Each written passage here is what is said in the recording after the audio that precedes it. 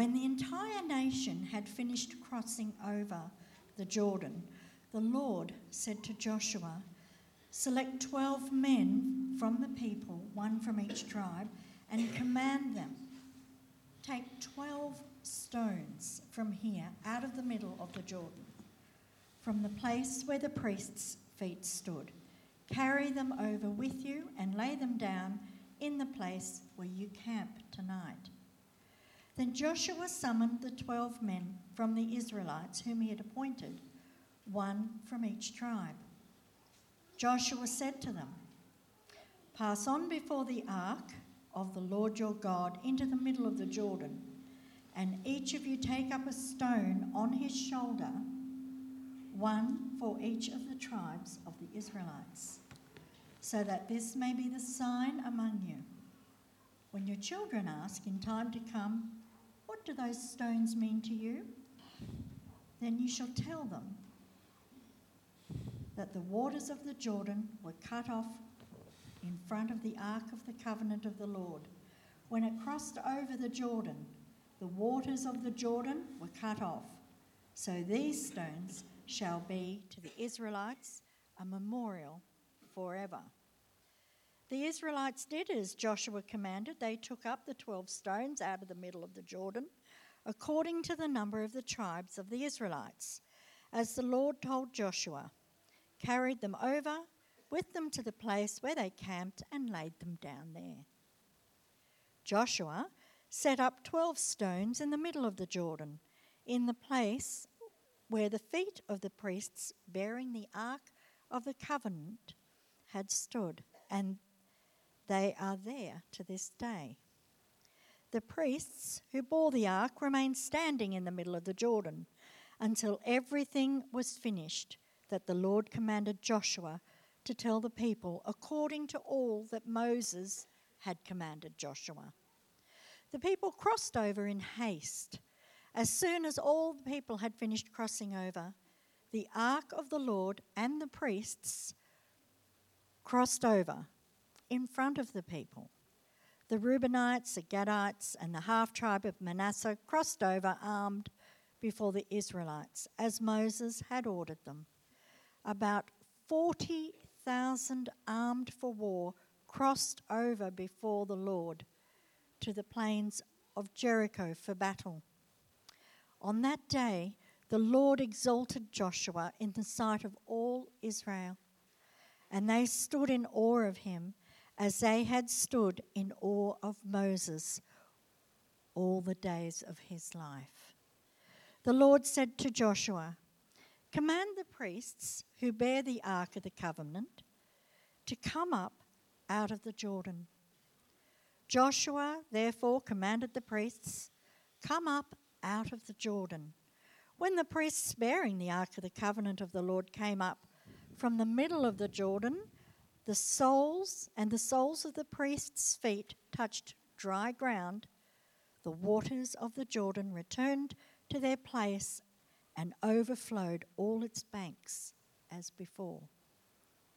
The people came up out of the Jordan on the 10th day of the first month, and they camped in Gilgal on the east border of Jericho. Those 12 stones which they had taken out of the Jordan, Joshua set up in Gilgal, saying to the Israelites, "When your children ask their parents in time to come, 'What do these stones mean?' then you shall let your children know, Israel crossed over the Jordan here on dry ground. For the Lord your God dried up the waters of the Jordan for you until you crossed over, as the Lord your God did to the Red Sea, which he dried up for us until we crossed over, so that all the peoples of the earth may know that the hand of the Lord is mighty, and so that you may fear the Lord your God forever."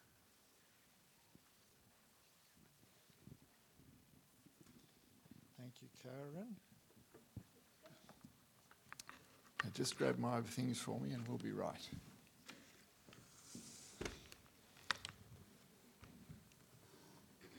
It's a little hard to imagine just how much Joshua would have had to think about on that day when, here we go, when goodness knows how many people, some speculate that 2 million, 3 million, some say hundreds of thousands of people, but a large number of Israelites crossed through the Jordan River.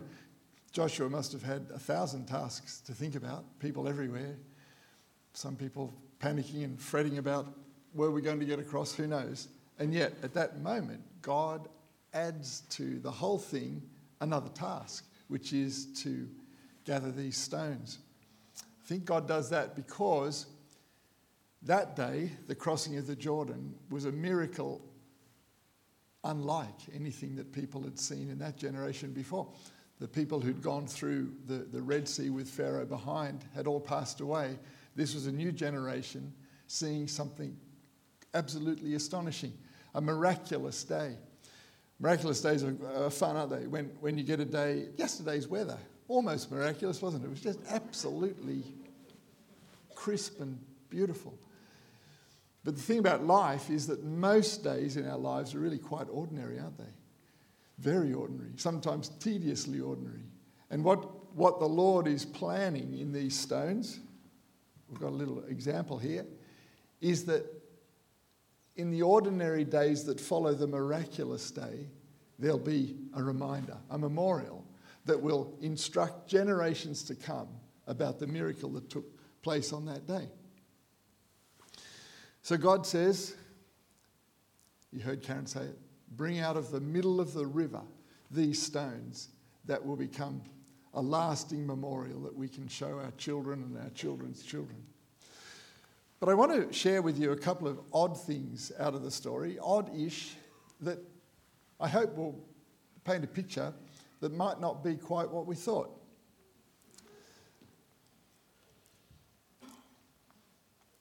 The first thing that strikes me as a little strange is the fact that the rocks were able to be carried on their shoulders. Now just think about this a little bit. When I was a youth pastor, which is a long, long time ago, our youth group had a particular specific interest in rocks in the middle of rivers, because we had this activity which we practiced often called rock walking. Has anybody ever heard of rock walking? It's an unusual activity. What we used to do in our youth group, and this will be pretty startling to people who are involved in insurance or youth groups or anything at all these days, but this is a while ago. We used to go to a river very, very often near Tamworth, where I was living. We had about 80 kids in our youth group.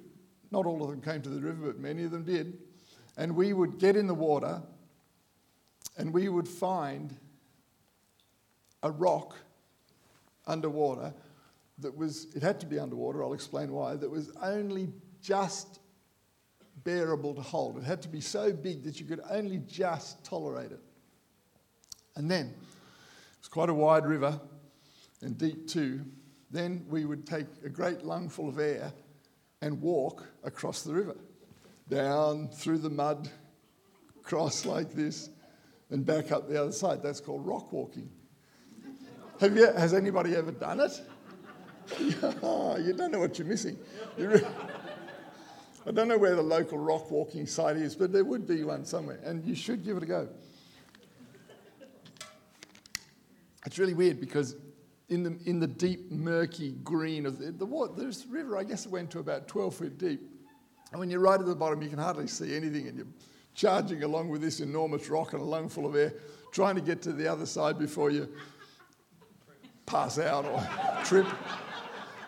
And then all of a sudden, in the gloom, you see this other person coming the other way with an enormous rock.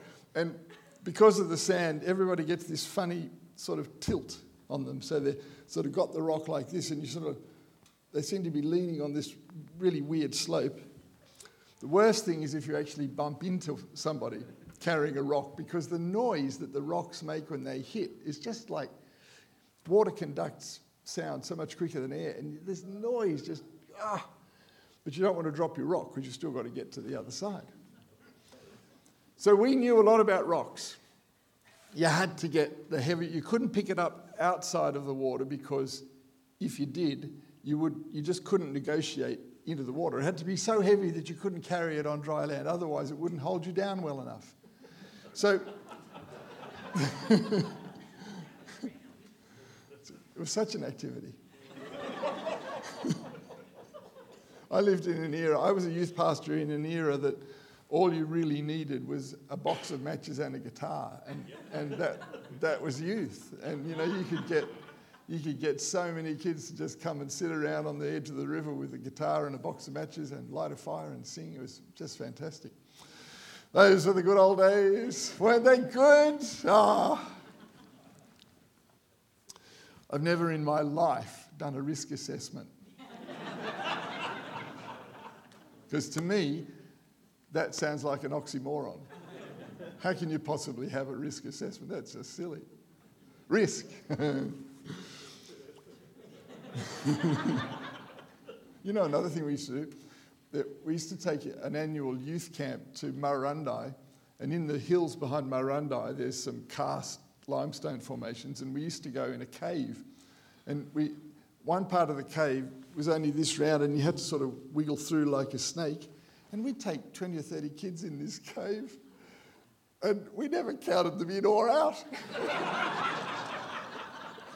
It's really weird when I think back to it. It's like, did that really happen? It did, year after year.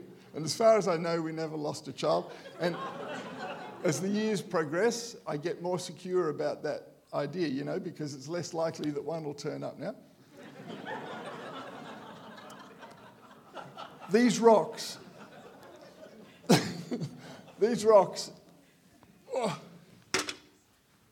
that Joshua asked the men to gather had to be of a size you could put on your shoulder. Now, I don't think I could put much of a bigger rock than that on my shoulder. And it just interests me because I would have thought that if you wanted something that was going to be memorable, a memorial, you'd need whopping big rocks. But no, they had to be shoulder-sized rocks. And this is a little clue in the story. Keep it in your mind and just be aware of it. Just remember, shoulder-sized rocks. Just in passing, if you're super vigilant,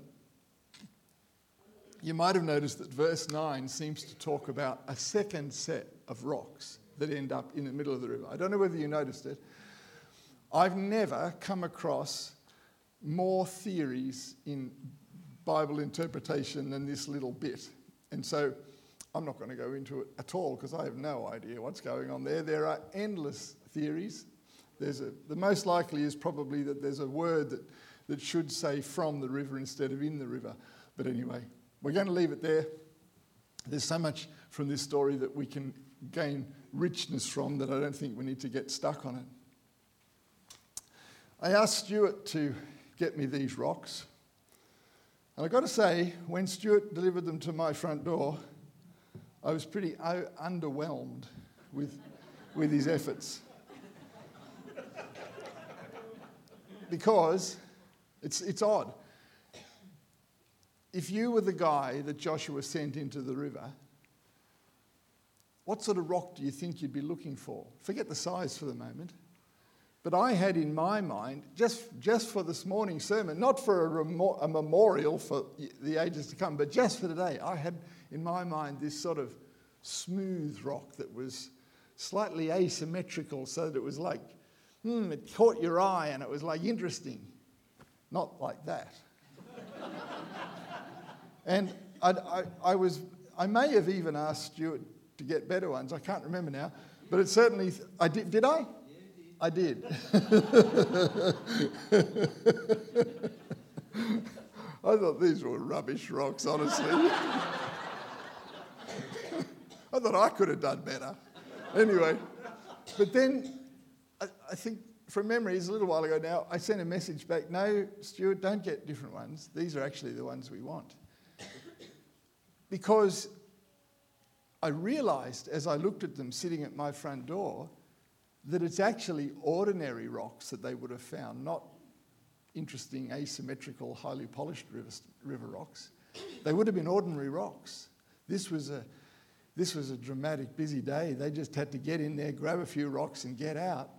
And this is a second clue. Shoulder-sized rocks, but also very, very ordinary rocks that came out of the river. Why did the rocks have to come from the river? Why couldn't they have just been rocks beside the river? Well, that's because the river itself, the Jordan River, is a hugely symbolic thing. It's like a frontier. The Jordan River was the separation between the past and the future, between slavery behind us and freedom and liberty, a life that God had promised that lay ahead. And the water was what stood between the people and the blessing, the people and the promise. The water itself was crucial to the story. But the water's crucial to the whole biblical story, and you can quickly think of other moments when water gets divided. In creation, there's a sense there that the water is separated, and out of the separation in the creation story, God brings the world. The crossing of the Red Sea with Pharaoh's armies right behind. Over and over again in the scripture, water carries this sense of deliverance and salvation. Water in the ancient world was something to be feared. We live in a sort of an unusual time, really, where people swim. That's a fairly modern idea, swimming. I had an uncle once who I admired greatly. He was a farmer of the really old school. He could crack a stock whip. He'd have me hold cigarette papers, and he could crack a stock whip and cut it in half, and then he could cut the half in half. And I was young and foolish enough, and I had never done a risk assessment, as I'd mentioned, and so it didn't trouble me. I saw him hold a cigarette paper behind his back and crack the stock whip and cut it in half. I saw that. Extraordinary man. Once he fell off a horse. Now, his extraordinariness may have led him into sort of certain areas of, we won't say lying, but elaboration. For example, he told me that you can't keep goanna oil in a glass bottle because it's too thin. It'll run through the glass. He told me that. I sort of have to believe him, but you don't have to believe him. But I remember he was afraid of water. He couldn't swim. He was this tough guy. That's right. He was riding behind stock, and his horse put a foot down a rabbit burrow, and the horse fell over him. This is another story he told me. You'll have to decide whether it's a goanna oil story or a real story. And the horse fell on him, and it was 3 days before anybody noticed that he was missing and came and found him. And for 3 days, he lay under a dead horse. Do you believe it? Vote. Okay, ready? Who believes the story? Oh, my goodness. 1. Oh, my poor uncle. Do you know when my uncle died, I was a hospital chaplain at that time, and I came into his room. I didn't intend to tell you this, but it's just absolutely remarkable. I was in the ward, and there was so many family, and then for some reason all the family left. And I thought, it's a moment that I can speak to him, because we'd had spiritual conversations. He wasn't a practicing Christian by any means, and he was unconscious in a hospital ward. And I said to him, when everybody had left the room, I don't remember why they left the room, I said to him, you can leave now if you want to. Everything's good. Everybody's been with you. If it's time for you to go, you can go. And I prayed with him, and he died. Before anybody came back in the room, he was gone. Interesting, isn't it? Anyway, that's a major diversion. Water in the ancient world was to be feared. And the reason it was to be feared is that it was the place where monsters dwell. Some of the oldest biblical stories have this sense in them. There's Leviathan. Do you remember coming across Leviathan? I think it's in 4 Old Testament books. And people speculate that it's a crocodile or a hippopotamus, but more likely it's a water monster, something terrible, something fierce. When Jesus drove the demons out of the demoniac in the story, and they rushed into the pigs. Do you remember that? Curious story. Where did the pigs go? The pigs rush into the sea. Why is that? Because the sea is the place where demons live. It's the place of evil. When Jesus walks on the water, I'm not very good at this illustration, but anyway, I can do it a bit. When Jesus walks on the water, and when he invites Peter to walk on the water too, that's not just simply a contradiction of physics. That's what we see it as, I guess, isn't it? It's like a stark contradiction of physics. But it's not only that. What they are doing then is standing on the evil realm. They're standing on the realm of demons.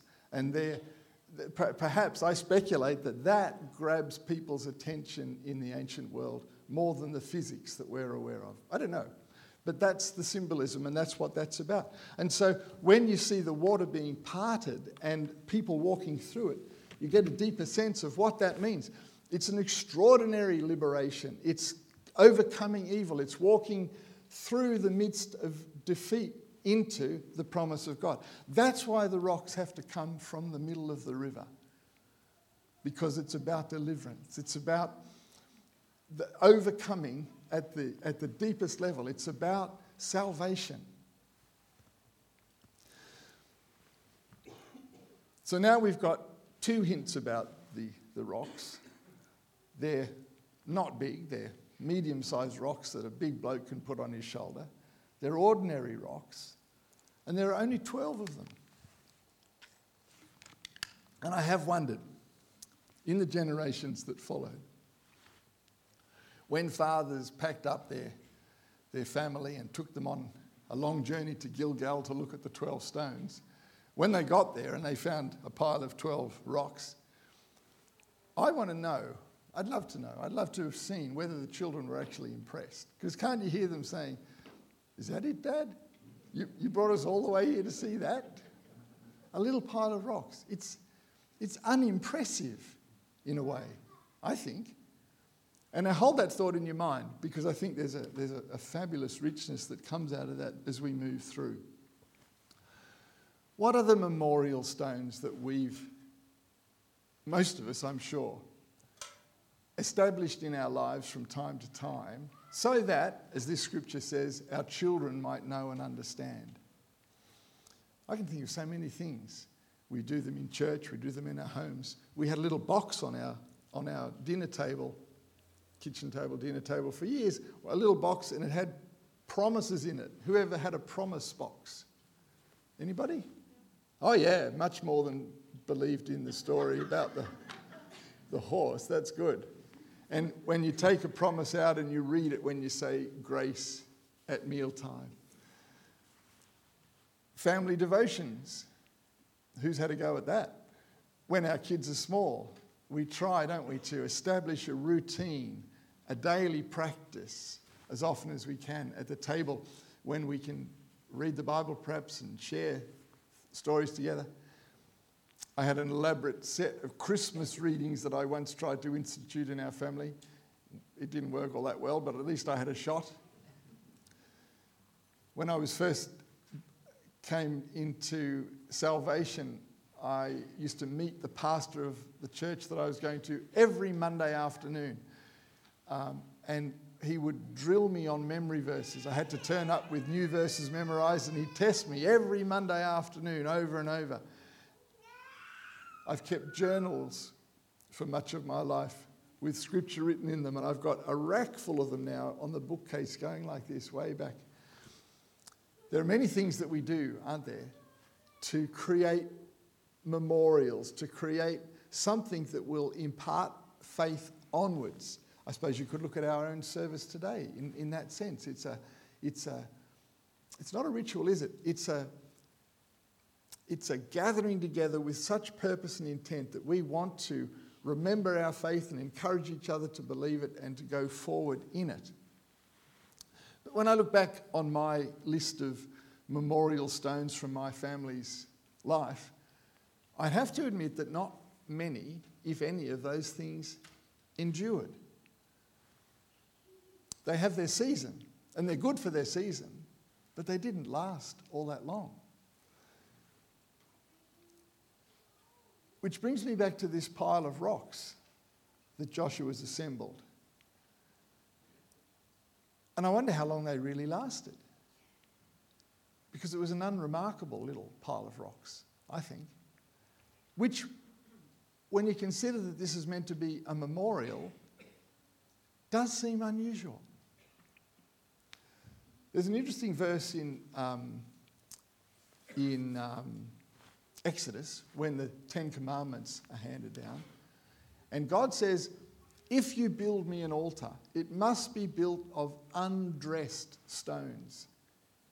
A dressed stone is a stone that's been chiselled and squared off so that it can be used in a wall or an altar or anything like that. God says, if you build me an altar, it must be built of undressed stones. And what that is about is as an image of the absence of human effort. So something that's built for God has to be devoid of human effort. And that's a wonderful picture of salvation and grace, isn't it? Because there's no salvation by our own strength. We understand that. And so the raw stone that goes into the altar in Exodus is a really good picture of that. And similarly, these stones that Joshua brought from the river are also devoid of human effort. They're just a pile of rocks. And one more thing to carry with you this morning as we move in a minute to the new covenant. I think, and not everybody will agree with me now, but I think that in a sense, this little pile of 12 stones that Joshua set up was always destined to fail. Think about that, and I'll explain it more in a minute.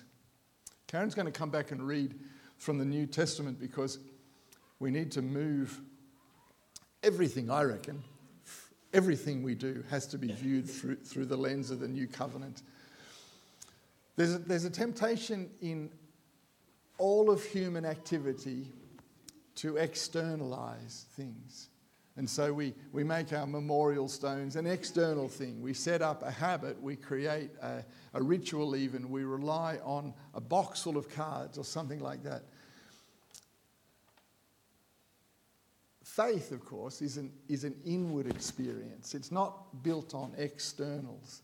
And with that in mind, Karen's going to read three passages from the New Testament. Listen carefully, won't you? So our first one is from 1 Peter chapter 2, verses 4 to 5. As you come to him, the living stone, rejected by humans but chosen by God and precious to him, you also, like living stones, are being built into a spiritual house to be a holy priesthood, offering spiritual sacrifices acceptable to God through Jesus Christ. 2 Corinthians 3, 1 to 3. Are we beginning to commend ourselves again? Or do we need, like some people, letters of recommendation to you or from you? You yourselves are our letter, written on our hearts, known and read by everyone. You show that you are a letter from Christ, the result of our ministry, written not with ink, but with the Spirit of the living God, not on tablets of stone, but on tablets of human heart. Now, last one, Galatians 2:20. I have been crucified with Christ, and I no longer live, but Christ lives in me. The life I now live in the body, I live by faith in the Son of God, who loved me and gave himself for me.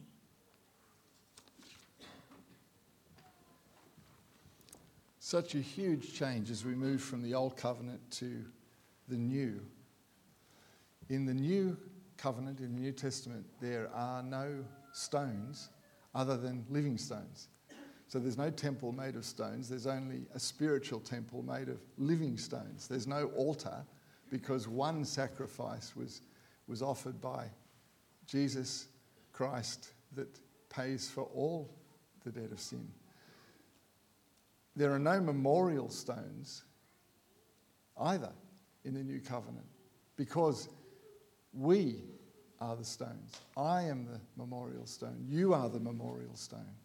In my sphere of influence, in my family, I am the stone. Karen's the stone as well. There's no avoiding this.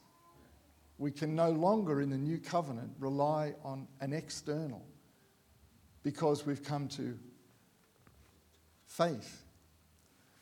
Christian faith is internal, it's not external. It can't be memorialized. It can't be systematized, really. It's not a code to be fulfilled. And although we've got two sacraments, we have a sacrament of baptism and a sacrament of the Lord's table, both of which we've celebrated in the last 2 or 3 weeks.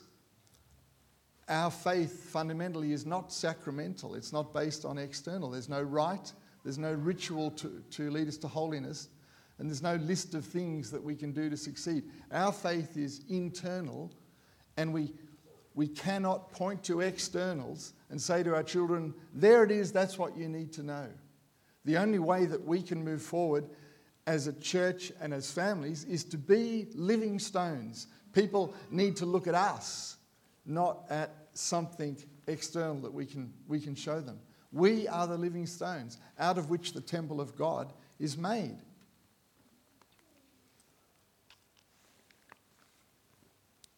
Now, see if you can recall the 3 things that I mentioned about these stones when we were talking about them when they were back in the river. The first one was that they were small enough to fit on your shoulder. Think about what Paul says. I'll read to you. I came to you in weakness with great fear and trembling. My message and my preaching were not with wise and persuasive words, but with a demonstration of the Spirit's power, so that your faith might not rest on human wisdom, but on God's power. That's why these rocks were small, because it was never meant to be about the strength of men.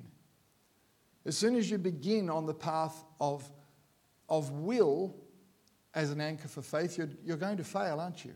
Because our exercise of strength is never enough to meet the task. We can never rely on willpower alone to defeat a habit of sin. We can never rely on willpower alone to move forward in our spiritual devotional life with Christ. When I was quite young, 18 I think, I lived in a house that was owned by a missionary, and I found on a bookshelf a little thin book called They Found the Secret. And I can remember sort of diving on this book because the title grabbed me. I really wanted to know what the secret was because I hadn't yet found it.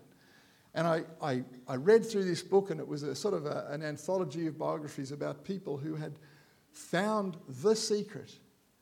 But in my older life, I think there is no secret other than the mystery of Christ crucified.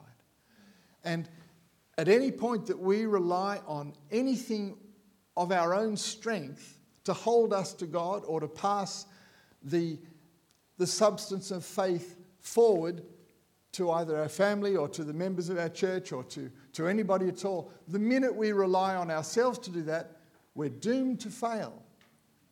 Because God is the one who equips us and strengthens us. And these small stones are a fabulous picture of the folly of trying to do it ourselves.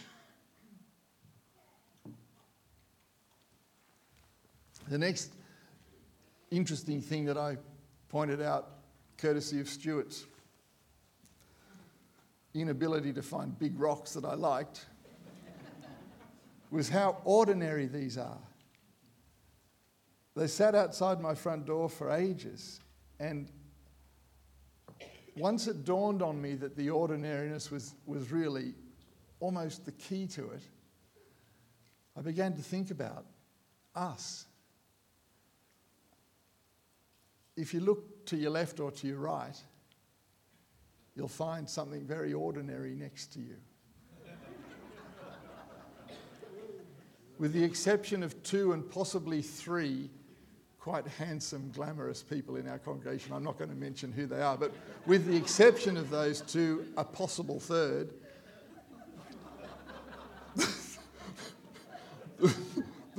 the person you're looking at isn't all that far removed from that.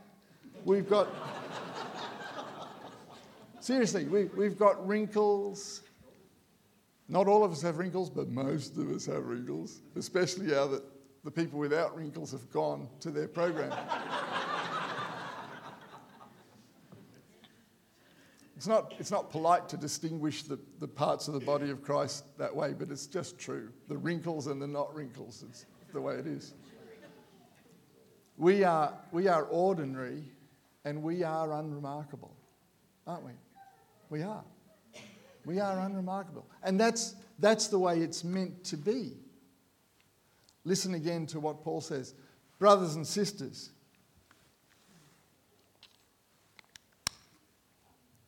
think of what you were when you were called. Not many of you were wise by human standards. Not many of you were influential. Not many of you were of noble birth. But God chose the foolish things of the world to shame the wise. God chose the weak things of the world to shame the strong. God chose the lowly things of this world and the despised things and the things that are not to nullify the things that are, so that no one may boast before him. See, our ordinariness is actually our qualification, isn't it? It's our weakness that qualifies us to be the inheritors of God's grace, not our strength. And so this little pile of stones begins to speak pretty loudly from so long ago to me about the actual path of being a memorial stone, of being a light set on a lampstand to shine into the world, of being, as Karen read, a letter written not on tablets of stone but on a human heart. Now, don't think that I just grabbed every verse with stone in it and tried to cobble them together, because that would be not appropriate exegetical practice. But the idea of a stone does keep cropping up through Scripture, and there's something to be learned from it.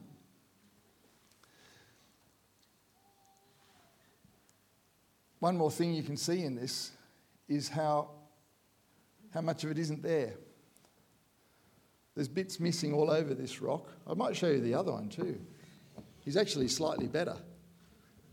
But there's bits missing, so you can see a big part there that's sort of cracked off. And it's easy to imagine that it once extended right out here. It might have extended right out here.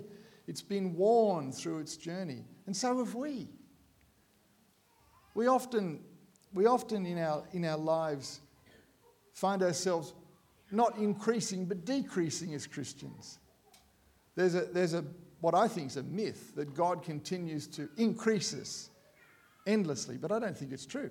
I think God allows us to travel through life and bits of us to fall off and our rough edges smooth down and we become shaped by life, but actually shaped by God himself in our life. And the ordinary thing that we end up being, with all of its aches and pains and failings and weaknesses, is the thing that God fills with his Spirit. It's marvellous, isn't it? And can you see how if Joshua had got this wrong and chosen enormous rocks and got machinery to get it out of the river, whatever the machinery was, well, Egypt built the pyramids, so there was something that they could have done, presumably, it would have missed the mark altogether. The third thing that I said, and I said it's controversial, to me, the pile of stones that Joshua set up was doomed to fail, always doomed to fail. How could you have one pile of small, ordinary river rocks to teach a nation of hundreds of thousands, if not millions of people?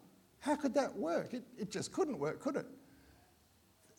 The line would be unending of people rolling up with their kids in the back of the cart or something to see the stones. And then the kids go, "Really? We came here for that?" From the very beginning, I think that this pile of rocks was insubstantial, and God was giving us a lesson in that insubstantiality. It's an unremarkable memorial. Listen to what Paul says one more time. He said to me, God said to me, "My grace is sufficient for you, for my power is made perfect in weakness. Therefore I will boast all the more gladly about my weaknesses, so that Christ's power may rest on me. That is why, for Christ's sake, I delight in weakness, in insult, in hardship, in persecution, in difficulty. For when I am weak, then I am strong." But perhaps the most remarkable thing about these stones is this.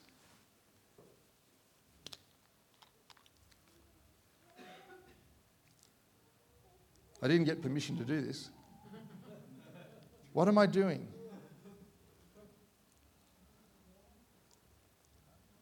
What am I doing to these rocks? I'm wetting them.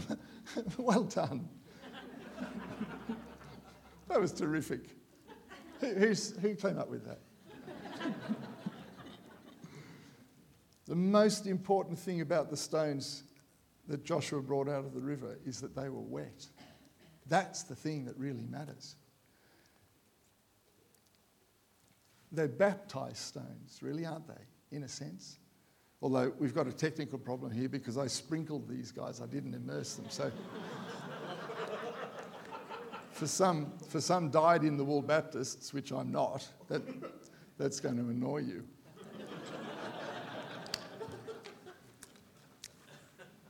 I should have thought more about it. I should have got a bucket of water, shouldn't I? The stones are wet. The stones are wet because we have to come out of the river. If back in my rock walking days, I'd have fainted underwater and dropped the rock on my foot and couldn't get out from under it, I wouldn't be here today. I had to come out of the river. And thankfully, as far as I know, everybody did come out of the river, although there is a certain uncertainty in saying that, but as far as I know. But for us to be living stones, we have to come out of the river, don't we? Christian life, our faith, is not a lifestyle, although it is that as well. It's not simply faith. It's not simply a philosophy, although there's a philosophy in it. It's not simply doctrine. Our faith is a faith of transformation. Our faith rests on the fact, and we celebrate it whenever we see a person baptized, our faith rests on the fact that we have been crucified with Christ. Paul says it, "And I no longer live, but Christ lives in me."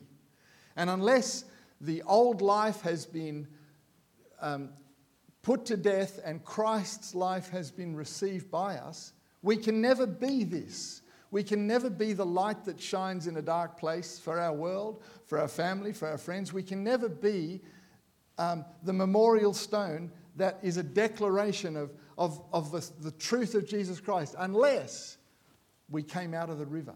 It's the absolute essential. Pastor David used a wonderful phrase a couple of weeks ago, which stayed with me so strongly. He said when he was baptizing, I think they were young people in our congregation, and he may have said it more than once, challenging them to live a life of obedience in Christ. It's not the act of baptism that's the obedience, although that is obedience, but the real obedience is living wet, living because we've got the power of God that comes to us out of baptism. Baptism, I've been crucified with Christ, and it's no longer I that live, but Christ that lives in me. That's perhaps the most essential message that those river rocks can give us. We must be transformed. We must be born again. To be effective for Christ, to live a life that shines in this world, we must be born again. There's no other way. Amen. Will you pray with me?